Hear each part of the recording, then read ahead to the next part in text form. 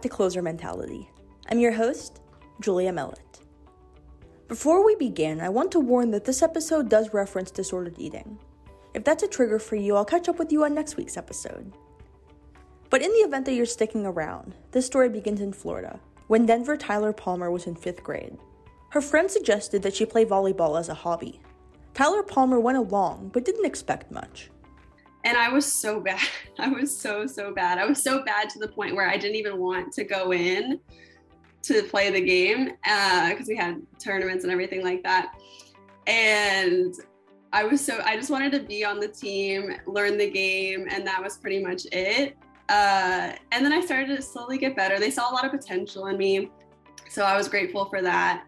And when I got to high school, I think is really when I started to develop. I went to Bishop Kenny High School in Jacksonville, and they're pretty well known for volleyball. They have an amazing coach, Coach Winkler, shout out to her. And so she pretty much taught me everything else, and that was that. She cultivated her skill until she was months away from graduating high school, when she made the decision to pursue playing in college. She was recruited to Division II's Nova Southeastern University in Fort Lauderdale, Florida as an outside hitter mere months before she would turn up on campus. Between like D1 and D2 recruiting, I think it's pretty much the same as far as, you go on your tour, they offer you different things, and, they show you the facilities. My school had a really nice facility. It was almost like a D1 school in that sense. So I did like that part, but everything else is pretty much the same. As far as the differences being an athlete in D2 is that, academics are their number one priority instead of, in D1, they kind of own you as an athlete and they're like, your sport comes first. So that's good because you get to spend a little more time studying. The teachers are understanding. So, yeah. At Nova Southeastern, Tyler Palmer began tearing up the court. She led the offensive stats her senior year with 299 kills, 338.5 points, and 20 service aces, and even became an All-American as a junior.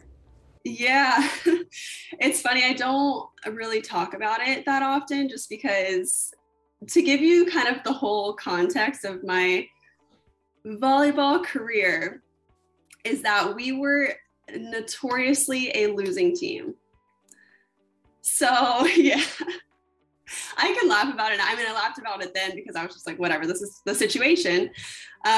We were notoriously a losing team. So my freshman year, we had a pretty good season.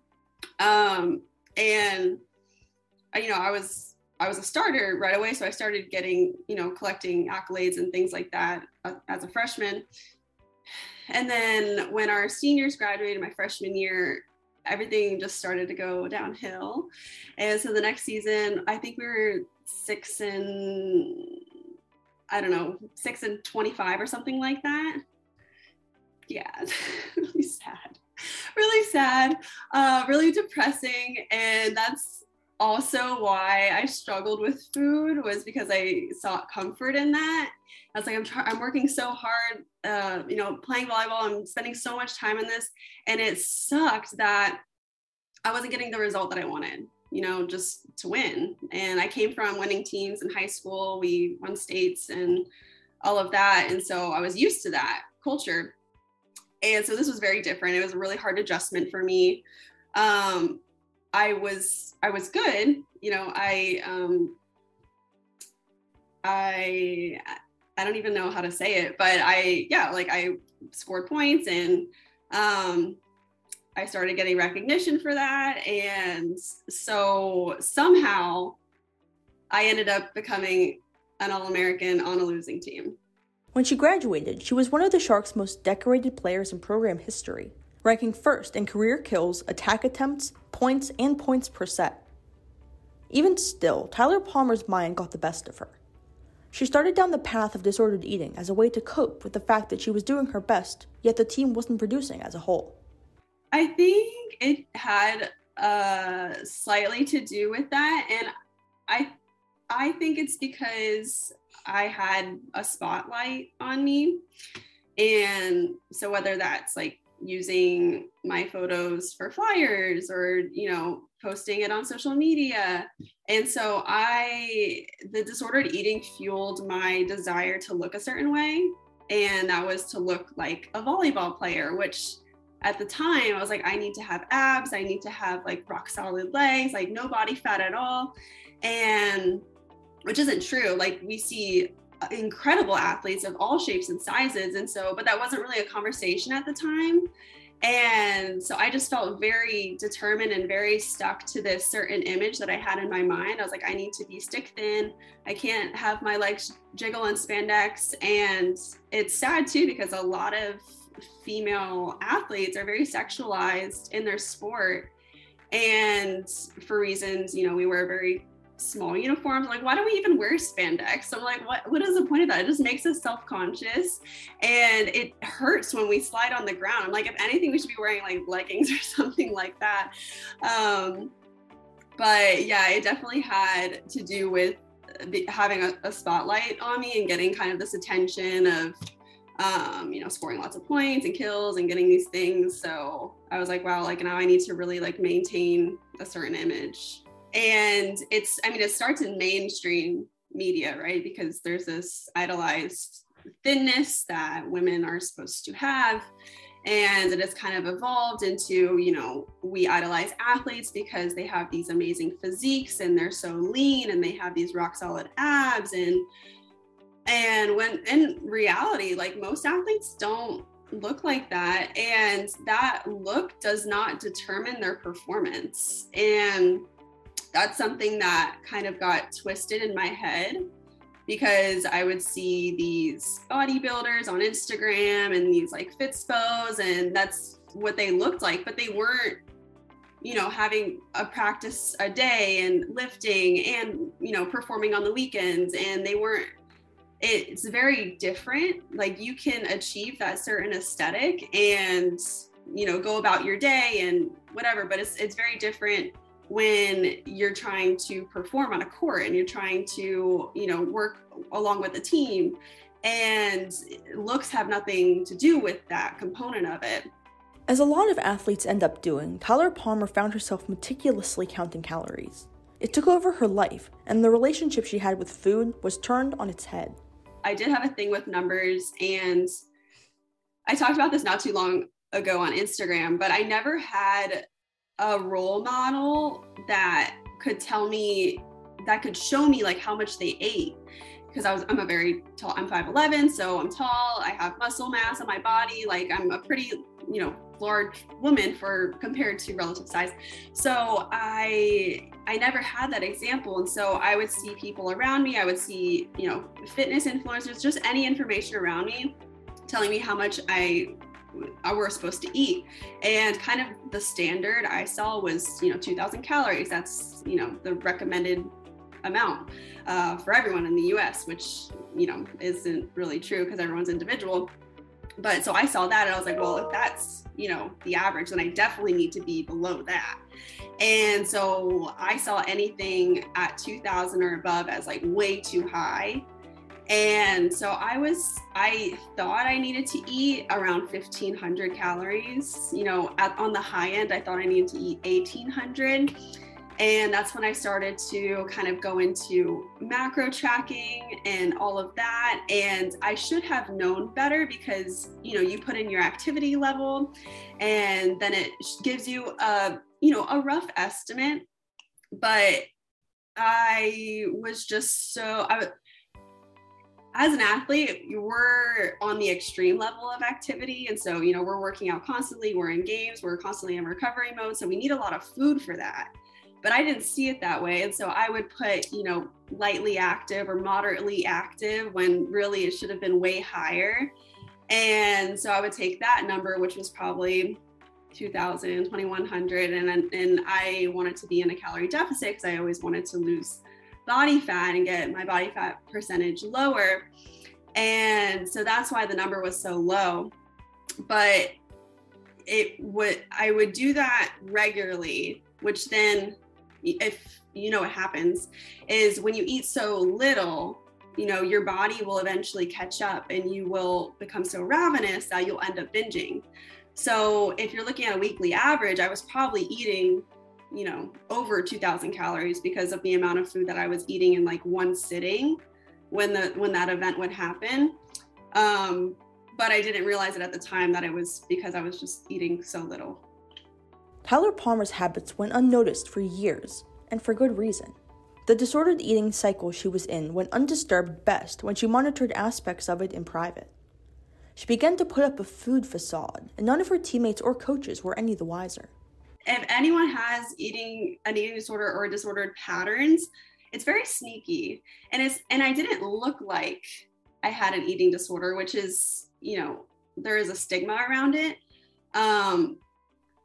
I was weight cycling. So, during season, I would always be heavier because stress was higher. And so I was constantly, restricting, binging, which takes a toll, and, you're inflamed and all these issues happen. But before season is the summertime. And so, I was able to be really disciplined. I had no stress. And so I would always be like super leaner before my season started. And then, so I had that weight fluctuation a little bit, but, I'm fairly tall, so it kind of evens out. People don't really notice. People did notice when I got really small, my smallest, but, it's so glorified that people are like, wow, like you look so great. And, how did you do that? And, so I got a lot of compliments. And so that just continues to fuel the fire. And I think it's something that it's starting to gain more traction now, where we're a little bit more concerned about athletes and disordered eating. But at the time there was zero talk about it. And so it was almost like, yeah, like it's a good thing if you look leaner. It's not something that is supposed to be investigated. And, I would eat normal at, dinners. We would go to Chipotle, and in my mind, I was spinning my wheels thinking, oh my gosh, like I can't believe I'm going to be eating, cheese and sour cream, and I can't get the rice because it's too many carbs, and I have to get the lettuce. And so all these thoughts are happening in my head, but I never showed that. So I was very good at faking this image of like, yeah, like I'm super healthy and this and that, when really like inside my head, I was suffering. At her smallest, Tyler Palmer found herself recovering from injury, sidelined from volleyball, and losing muscle mass. That's when her teammates started to notice a difference. When I got my smallest, I had a back injury. And so over Christmas break, I wasn't working out. And so I was losing muscle mass too. And because I wasn't working out, it was easier to restrict my food intake, so I wasn't as hungry. And so the combination of the two, of the inactivity of losing muscle and the not eating, I just shrunk like really small. And compared to what I am now, like I look back at the photos, I'm like, oh my gosh, like how did, I look so unhealthy there. And I really was just striving to be anorexic, which is so mentally terrible. It's terrible. But in my head, it's what I was striving for. And so I probably weighed 15, 20 pounds less than what I weigh now. And my body fat percentage was lower, but because I had lost muscle mass, it wasn't as low as I wanted it to, which then drove me to want to be skinnier. I was like, well, if I'm this thin and my body fat percentage is still this, I was like, then I need to do it more, and I need to get smaller. And so it was just constant cycle. And that's why I think it's a good thing that they do body composition as athletes, but we did it so often. We did it almost 3 times a year. And so the numbers just really played in my head. And it was just this game. I was like, I need to get it lower. I need to get it lower. I need to get it lower. And even, our strength coach at the time, he was like, no, like you're in the healthy range. Like this is a good thing. It didn't matter in my head because I couldn't think logically for myself. So in my head, he couldn't relate to the things that I was struggling with. And so I was like, yeah, like I know I'm in the healthy range, but I want to look this way. And I couldn't obviously say that to him. We have a university dietitian, so she works with the athletes and the students. And she would come and give us presentations in the beginning of our season and tell us, you know, this is how you can bring food with you. This is how you should plan your meals. This is, you know, all the basic healthy things that we should do as athletes. But in my head, you know, I already knew these things. I knew how athletes should eat. That's why I was originally interested in nutrition, but I couldn't do it for myself. And myself, like my goal was to look good in spandex. And, you know, I can't do that if I'm eating carbs all the time. I can't do that if I'm eating these calorie dense foods. And so I was constantly trying to eat as little as possible. And it was something that like, I couldn't overcome because I had this fear of fat, like gaining fat. And it was something where I didn't even think she would be able to help me with that, which is why I was so stuck. If I thought that maybe, you know, they dealt with these types of issues, you know, then maybe I would have sought out help. But in my eyes, I was like, you know, I'm the only one struggling with this. And I felt very alone in that. Junior year, Tyler Palmer found herself at an emotional crossroads. She moved in with two of her teammates and started watching how they ate. It was not only unimaginable for a restricted Tyler Palmer, it seemed outlandish. Her teammates didn't seem to track calories or care much about their daily intake. It looked like freedom from the suffering that Tyler Palmer, a sports science major, had been self-inflicting. But she didn't quite know how to get there. The turning point when I was just started to creep the corner was when I moved in with my roommates my junior and senior year. So Kim and Sam, they're sisters, and you know, great roommates. So they were very much, I would consider them normal eaters, right? So they would eat when they're hungry, stop when they're full. They had a variety of different snacks, and you know, they ate cereal, they had coffee creamer, they had, you know, cookies and pasta and rice and, you know, all these foods that I would restrict. And so watching them eat, I was like, why am I so strict? And it's not even that my body was even really changing that much with these restricted foods. Which I now know is because my body was so stressed out, and it was just, you know, it was just trying to hold on, right? Because I was giving it so little. And so it then just started to catch my attention, and because I was around it so often, I was like, oh, like, you know, maybe I can start adding coffee creamer into my coffee. And because I would only add like protein powder to my coffee because I had this obsession with protein. I was like, oh, as long as I eat protein, like I won't gain fat. And which, you know, there's a whole conversation around that. But so that was the first step. I remember I started using their coffee creamer. I was like, hey, like, can I try your coffee creamer? And I started using it, and then I realized, I was like, wow, like nothing's, you know, happening to me. You know, my body's not changing just because of that. And so it started with that. And, you know, I would order these Starbucks drinks here and there that had like the normal sugar in it and, you know, the normal lattes, and I wasn't so obsessive over it. And so it started with that, but I was still very restrictive with my grocery shopping and still very selective with the foods that I was eating. And, but I would end up sneaking some of their food. So my roommate always had mini wheats. And I was like, oh my gosh, like there's so many carbs. So like, how are you eating these? And this is inside my head. I would not say that out loud. And, you know, so when I became really ravenous at night, I was like, well, let me just have like a few mini wheats. And I feel so guilty about it because not only was I breaking my food rules, but I was stealing food from my roommates. And so it was so shameful. But I still wasn't to the point where I could start buying those things on my own. But the real turning point was literally the day after our season ended my senior year, was when I felt so free unbelievably free. I went to the store. I remember the next week we started just moving our bodies to feel good. I didn't have this pressure to like try to maintain this certain aesthetic or anything. I was like, let's just move to feel good. And then I was like, now I can incorporate, these nutrition things that work for sports nutrition. And so I was like, what, carbs are really great for your workout. So I'm going to go get some cereal. And I started eating cereal before my workouts and after my workouts. And I was like, this is so amazing.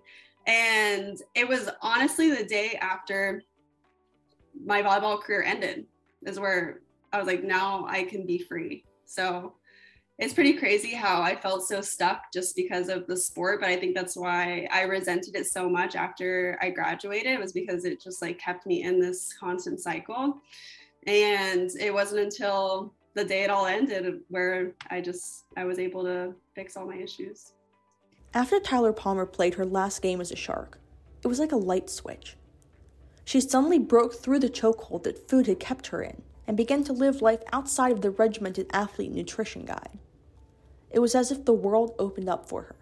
She interned with an eating disorder dietitian who taught her about the intuitive eating book. It's linked below for those interested. The book laid out how to regain control of eating habits after linking calories to happiness for so long. I stopped tracking because a part of intuitive eating is trying to rebuild your hunger cues and fullness cues and really trying to listen to that. And that was a huge thing for me because I felt like I needed to reject my hunger. And I had this notebook in college. I posted it on Instagram, but I would literally write down weekly. And like, if you're hungry, you need to do 10 push-ups. Or if you feel like snacking, you need to go do 100 sit-ups. And that was part of my attempt to try to reject my hunger. And so that was a big piece for me. And I just started slowly introducing the foods that I always restricted. I started eating, instead of the quarter cup of oatmeal that I tried to call a breakfast, I started eating, a full serving. And I started adding toppings to it because, that's a part of the satisfaction piece and how you feel okay after a meal and not wanting to binge later on. And so all these things just started to build upon each other. And there were times where, I did still feel out of control around food, but I would work really hard to investigate that. And it always ended up being that, I wasn't eating enough. So it kind of becomes this problem where if you're restricting, eventually your body's going to catch up to you and it's going to have all these intense cravings. And then you're going to end up raiding the pantry. So it was a learning process, but I kept to it. And a part of the process though is to, you have to reject diet culture. So you have to stop tracking your calories. You have to stop looking at nutrition labels. And in my mind, I had a pretty solid foundation of knowledge around food. So I knew how to do the basics, include a protein, include a carb, include a fat. But I wasn't tracking how much it was. It was strictly off of, do I feel hungry right now? Do I feel full? And that was how I would eat. So that's really what allowed me to kind of experiment with these things. And I was like, how much food do I really need to be eating? And that's when I started tracking my food, and I ended up eating way more than I ever imagined. And so I was eating 3,000 calories this past year, which is a lot for, a female. And, it's more than people ever expect. So, I started doing that, and it just made me realize how much I should have been eating as an athlete, because it was not even close to that. As soon as Tyler Palmer, now a sport nutritionist, unlinked caloric intake and self-worth, it became significantly easier to piece back together her relationship with food. In my opinion, at least, it starts with a neutral feeling around your body, because typically people have these negative associations with food because we're told they affect our body. And so, most of our society is very fat phobic. There's all these messages saying, if you eat this food, you're going to get fat. And So that's kind of where it stems from, is our bodies. And so that's what I worked really hard on, was, achieving this body neutrality, because I was so obsessed with trying to change my body and change my body fat percentage to attain this certain look, that as soon as I stopped volleyball, I was like, wow, like now I felt very neutral about my body. I didn't care as much how it looked. I never had to put on spandex again. And that's when I was able to feel more neutral around food as well, because we are told from a very young age that, there's these good foods and then there's these bad foods. And so if you eat the bad foods, you should feel really guilty and bad about yourself, and, you're a horrible person. When if you look at it very logically, there's no morality to food, right? And so we shouldn't feel guilty around these things. More when we look at food, we should look at it from a nutritional standpoint. Some foods are more nutritious than others. Some foods offer us different things. And if you're looking at a piece of broccoli versus a cookie, they both have benefits. And the cookie offers you satisfaction. It offers you connection with others. And the broccoli offers you, all these nutrition properties that are great for your health, but you can have both of them, right? And so the neutrality comes from feeling neutral about your body first, and then you can then realize that you can include all foods in your diet and be healthy at the same time. But learning about the different qualities of food can help you kind of navigate that. She found a sense of freedom that came with the total detachment of her identity as an athlete, and it became instrumental in breaking her cycle.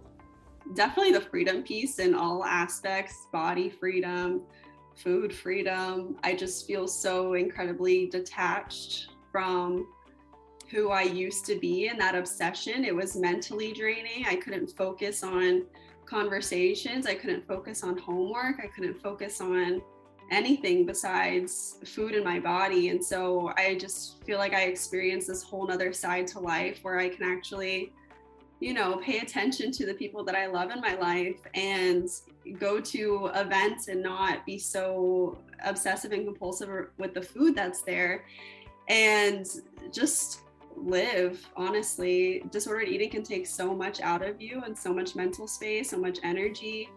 And you feel free, like you feel like balls and chains have ripped off of you and you can just fly away, experience life from a whole new level. So that's my best description. It goes back to just all the negative associations, because if we were a winning team and it was a really great experience, of course there are parts of being an athlete that I love. I miss my teammates and I miss that connection that we all had, and I miss showing up to a place and working really hard together. But it was just the whole part of being an athlete was just so stressful and so exhausting for me. And the fact that it kept me in that mental trap of trying to look a certain way was just, it was exhausting. And I couldn't be the person who I wanted to be or who I was supposed to be. And it was exhausting. And it was all these negative associations with the sport that allowed me to just repel so far from it and go completely the other direction. Now officially a, quote, former athlete, Tyler Palmer was finally on the other side of athletic performance. She watched as athletes spent a concerted effort controlling their intake and hunger. But she also saw the other side of athletic nutrition. I worked as an intern for University of Miami with their football team. And these guys eat so much food because they're constantly working out. They're trying to build muscle. They're trying to recover, all the things that, normal athletes do, but on an even greater level, because these are really big guys. And the bigger you are, the more food that you need. And so we were constantly making them sandwiches. We would put ice cream in their shakes and just as many calories as possible because they really needed that energy. And so it does come to a point with these athletes that, after their sport, after they retire, or even throughout injury, they don't have that connection with their hunger cues and their fullness cues because they're just always told to eat. And my boyfriend says the same thing. He was a baseball player. And so all throughout his career, the message to him was, you need to eat as much as possible, eat as much as possible. And so they never have that connection of like, I am now full. It was always just clean your plate and wait until the next meal, so it does become an issue in normal life when you transition into that part, because you need to rebuild that connection. Rebuilding hunger cues was one of the most difficult parts for Tyler Palmer. She had to force herself to eat when she was hungry, and she isn't alone. A 2015 study published in the International Journal of Exercise Science found that of a group of 83 varsity female athletes at Campbell University, between 15 and 78% of those suffered from disordered eating behaviors. That survey is linked in the show notes if you'd like more information about the results. Tyler Palmer saw that the most influential part of breaking that disordered eating cycle was to test her hunger cues. Penn Medicine's Dr. Janice Hillman, who specializes in defining hunger cues, delineates the psychological side of consumption by saying, quote, "Two people can eat the same exact meal, leaving one person still hungry and the other completely full." Paying attention to your body is the first step, because there are different cues. So, for example, when you're hungry, you might experience some brain fog. It might be a little bit difficult to focus, and people may not experience that tummy growling, that stomach growling. And so they may want to pay attention to how they're feeling mentally. And, is it hard to focus right now? When's the last time that I ate? You should typically eat something every 3 to 4 hours. So that's a nice guideline to have. And so you can set an alarm, for example, every 4 hours. How am I feeling mentally? Do I have any brain fog? Is it hard to focus?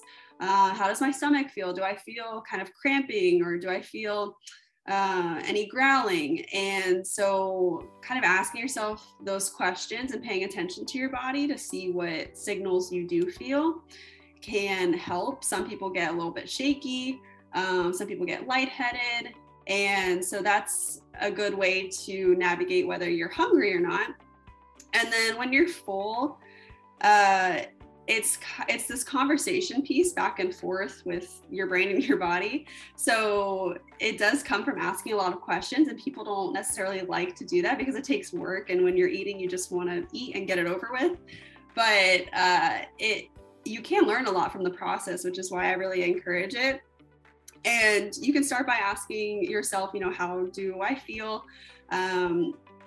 Halfway through the meal, you might want to take a sip of water and be like, okay, like, how am I feeling on a scale of 1 to 10? There's a scale online that you can look at, and it kind of tells you this different range of, there's this middle ground of being satisfied with where you're at. And you can ask yourself, okay, if I have one more bite of food, is that going to push me over the edge of feeling kind of uncomfortably full?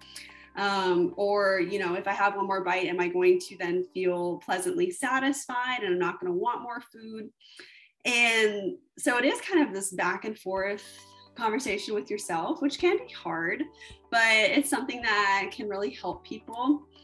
And then, it can go further with going on with the rest of your day. Do I have the energy that I need for the next task? So maybe you notice, wow, I'm still hungry, or, wow, I don't feel very energized. And that can prompt you to then question, was it enough food at your last meal?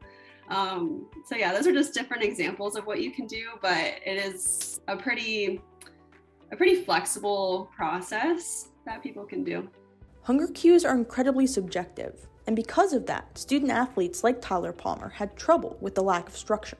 People like structure, so it can be hard to tell people, like, it depends, and you can be very flexible with your food, but you can have structure without being too rigid by providing these certain guidelines. So like I mentioned, I think earlier, the plate method includes, do I have a protein on my plate? Do I have a carb source? Do I have a fat source?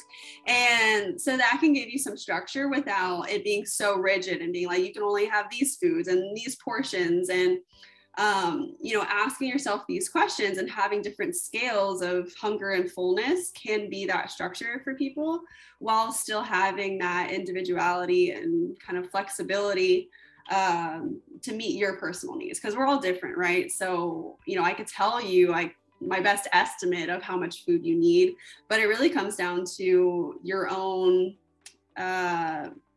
cues and your own ability to assess yourself. Now that she's preparing to become a registered dietitian, Tyler Palmer is more in tune with athletes who are attempting to hide disordered eating behaviors. She says that because she went through that same cycle, she's keenly aware when cues arise to signify a problem.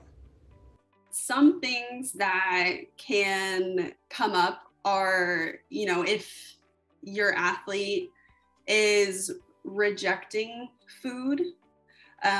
So let's say you're offering the athlete a snack because it's after practice and they should be refueling, and they reject it. Kind of prompting why can be a good place to start. And like I said, disordered eating can be very silent. It can be very secretive. So it is hard to address for that reason. But athletes, whether they're being weighed or not, that can also be an indicator, because, frequent fluctuations in weight can be a sign that they're restricting their food, and then, they're binging and they're having these crazy weight fluctuations. So, that can be something that can prompt the conversation. There can also be, the rejection of food, or if they're eating in a public space, team meals and whatnot, kind of seeing how they eat and what they're ordering, whether they have hesitation towards eating, that could be an indicator. But it can be pretty hard because disordered eaters don't want to come across as disordered eating. So when they're in a public place, they might be just eating normally and you would never know. If her collegiate self could see the progress the current version of her has made, Tyler Palmer says that she would be ashamed. She would be so ashamed of who I am, and she would be so mind blown, because the person who I was very, and this kind of ties into the culture that we have in sports and fitness, which is, no excuses, discipline over everything. Mental health is this taboo topic, which you have shed light on it, and a lot of other people. And it's just something that was never talked about. And so I very much felt like, I didn't have feelings. Everything was very like black and white. And, my food issues, it's a problem for me, but I never associated it with being like an emotional problem or like a feelings problem. It was very much like, no, this is a problem that I have, and I'm just like not disciplined enough, and I just need to try harder, and then I'll be able to overcome it. And so the fact that now I'm very like in tune with my emotions and very like willing to share with people about my experiences is something that I never did, because I was very closed off. I didn't want to share my life really with anyone. I was very kind of not like sheltered, but just closed off to a lot of my friends, and it was hard to get to know me. So the fact that now I share on social media and with all my friends and with a bunch of strangers is just crazy. And it's been definitely a process. But yeah, old Denvyr would have been like, who is she? Tyler Palmer would tell her past self that the disordered eating behaviors she fell into weren't her fault. It was an important distinction to make, and one that took her years post-sport to fully conceptualize. Beliefs around food and your body, it's not your fault. And it really starts to develop as a young person. We're so impressionable at that age. And even though people are not saying things directly to you, the kind of language around body and food does take a toll in how you then have those behaviors. So, it's not your fault, and recovery is possible, and it's a really great life when you can finally feel free around those things. So I suggest anyone who even remotely resonates with what I talk about, really try to investigate that side, because I know it sounds like very foo-foo and very subjective, but there is structure to it, and ultimately like it really benefits your mental health. So That's all I got. If you feel as though working through your eating habits with someone would benefit you, I have a perfect outlet for you. Thanks to BetterHelp for sponsoring this episode. I'm so happy to have them on for another week. Now that we've solidly arrived in 2022, how are your resolutions going? Are they causing you added stress? I know they are for me. That's why BetterHelp is the perfect resource. In 2022, I want to continue to create and share these amazing stories, and BetterHelp assists in furthering that mission. One of my overarching mental health goals is to create and edit these stories from a clean workspace. If I don't bring my A game to telling these stories of difficult topics, I not only do a disservice to the mental health cause, but I waste the times of those who share their vulnerabilities with me. I don't take these episodes lightly, nor do I take these topics. And sometimes there's no other way to tell these stories without working through heavy topics, like self-harm, depression, anxiety, and disordered eating behaviors. One of the best ways to reach your 2022 goals, even those which may seem insurmountable, is to follow through on healthy mental health behaviors by working with a licensed therapist. Now, I'm bringing that option to you, the listeners. If you've ever listened to a Close Your Mentality episode and thought, I feel exactly the same way, I'm working with BetterHelp sponsorship to bring online therapy to your phone and computer. BetterHelp offers video, phone, and live chat options, and you can speak to a licensed therapist in less than 48 hours. BetterHelp will assess your needs and match you with your own licensed professional therapist. BetterHelp has more than 20,000 licensed therapists around the country, and you have access to them at any time. You can get thoughtful messages from your therapist, and if you aren't happy, it's free to change providers. If you're worried about the cost of traditional talk therapy, BetterHelp also plans for that with accessible financial aid options. BetterHelp wants you to start living a happier life today. Join the over 1 million people taking charge of their mental health with the help of an experienced professional. You deserve to prioritize your mental health this year. Get 10% off your first month of professional therapy at betterhelp.com/closermentality. That's betterhelp.com/closermentality. Thanks again to BetterHelp for sponsoring this episode. The link is also in the show notes.